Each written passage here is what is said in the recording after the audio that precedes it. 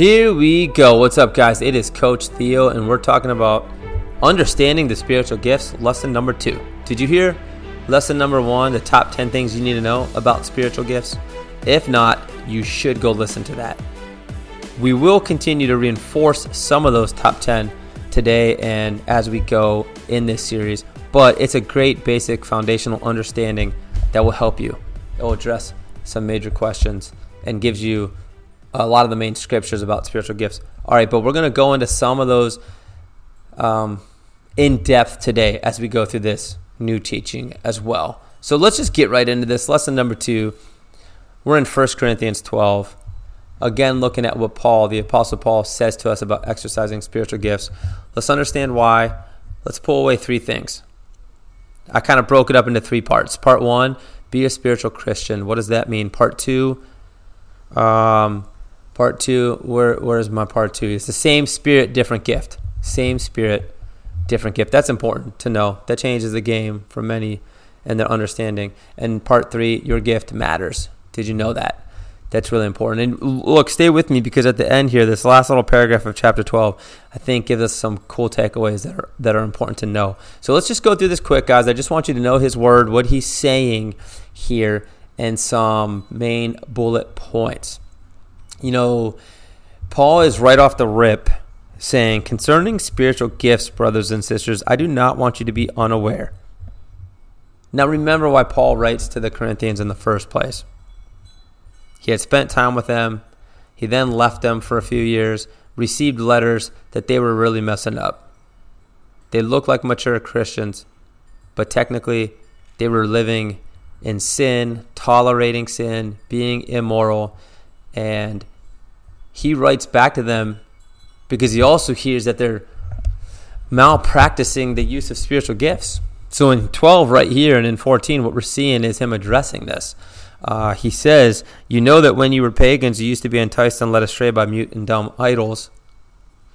Therefore, I want you to know that no one speaking by the Spirit of God says Jesus is cursed, and no one can say Jesus is Lord except by the Holy Spirit. So they're misusing the gifts, wrong focus, and then what's happening, they're misleading others. So it's important for him to clear this up.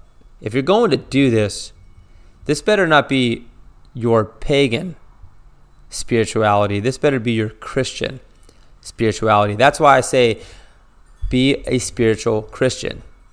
What does that mean? I don't know if you know this, but you can be spiritual but not Christian. Perhaps these guys were speaking in tongues, but it wasn't the Holy Spirit. You can be a Christian but not spiritual. Perhaps these guys put their faith in Christ, but they weren't being led by the Spirit. And instead, we're still falling into the flesh, which we know they were. If you read the whole chapter of Corinthians, he calls them out on so many things. So Paul wants them to be a spiritual Christian. He wants us to be Spirit-led. One of the things we see here is, how do you know if it's the Holy Spirit? No one can say Jesus is Lord except by the Holy Spirit. How would we know? Everything that we judge, see, witness, experience here, if it's the Holy Spirit, he would always point back to Jesus Christ. So let me read you some scripture and I'll ask you a few questions that help you distinguish works of the Holy Spirit and not of just someone being spiritual, but being Christian focused. Jesus made it really plain in John 15, saying that when the Holy Spirit would come, he will testify of me, he said. He will glorify me, Jesus said. He will take what is mine and declare it to you. In John 16, he tells us. So the Holy Spirit would always point back to Jesus. Here's 5 marks of distinguishing the work of the Holy Spirit, according to John Edwards, who is a theologian and teacher. I don't know exactly everything he thought about the Holy Spirit, but he had 5 really good questions that help us think about this. Does it, meaning like the spiritual gifts or the experience or the encounter or what you're hearing and witnessing, exalt Christ? Does it oppose worldliness? Because if you're pointing back to your pagan practices, Corinthians, that's not the Holy Spirit. The Holy Spirit would oppose those sinful ways. Does it point people to scriptures? Does it elevate truth? Does it produce love for God and for others? Also, 1 John 4, by this you know the Spirit of God. Every spirit that confesses that Jesus Christ has come in the flesh is from God. And every spirit that does not confess Jesus is not from God. This is the spirit of the Antichrist, which you have heard is coming, and now it is already in the world. See what I mean? You are from God, little children, and have overcome them, because greater is he who is in you than he who is in the world. See, they are from the world, he tells us, therefore they speak as from the world, and the world listens to them. We are from God. The one who knows God listens to us. The one who is not from God does not listen to us. By this we know the spirit of truth and the spirit of error, or falsehood. So be a spiritual Christian. Part 2, moving on, same spirit, different gift. Paul's going to say, there's going to be different gifts, different ministries, different activities, different manifestations, but they're all the same Lord, the same God, the same Spirit is given to each person for what? The common good. Because remember, gifts serve the body, the greater good. They edify, they build up, they strengthen. To one, so right here he's going to start to list some of the gifts, but he's going to keep coming back to the same Spirit. So he'll say, to one, wisdom, knowledge, faith, healing, miracles, prophecy, distinguishing between spirits, tongues, interpretation. But one and the same Spirit is active in all of these, distributing to each person, catch this, as he wills. So different gifts and activities and ministries and effects and manifestations, but it's the same Spirit, guys. When Jesus told his disciples, get out there and heal people and cast out demons, deliver people, cure diseases, it's the same Spirit that he gave them that is in us. So same giver, we must seek the giver, not the gifts. Why? Because look what he tells us. It's his will. So a manifestation is given. Common question is the Holy Spirit always present? Yes, the Holy Spirit is always present. Can the manifestations, or will they be different? Absolutely. It's his will.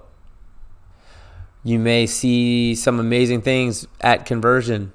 You may feel like disconnected or distant. He's still there. You may go through other times and see the manifestations and experience them again in a more powerful outpouring display. So it can change. Do you receive different gifts at different times, or can you receive a new one at a different time? Yes, that can happen too. Even contingent upon what you're going through at that moment, that can happen too. Part 3, really important. If you fell asleep, make sure you wake up, because you got to catch this.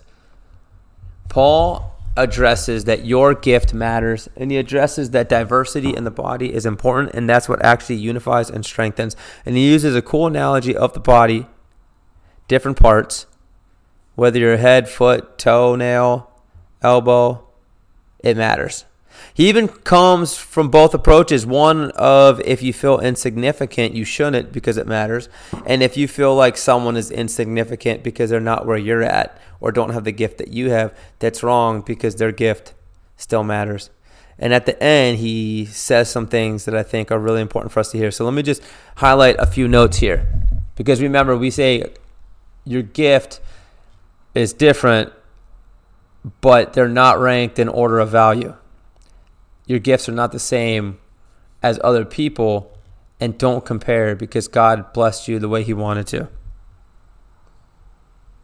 For we were all baptized by one Spirit into one body, he says.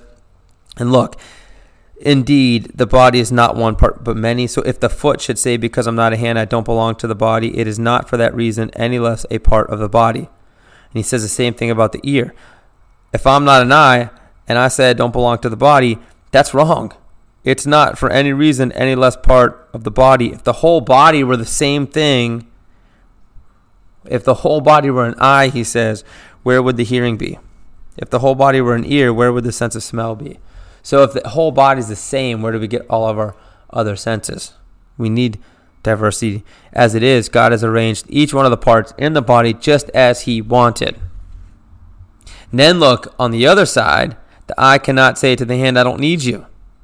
That's wrong. Again, the head cannot say to the feet, I don't need you. On the contrary, if someone has a different gift than you, it's not a measure of spiritual maturity necessarily. He says, on the contrary, those parts are indispensable.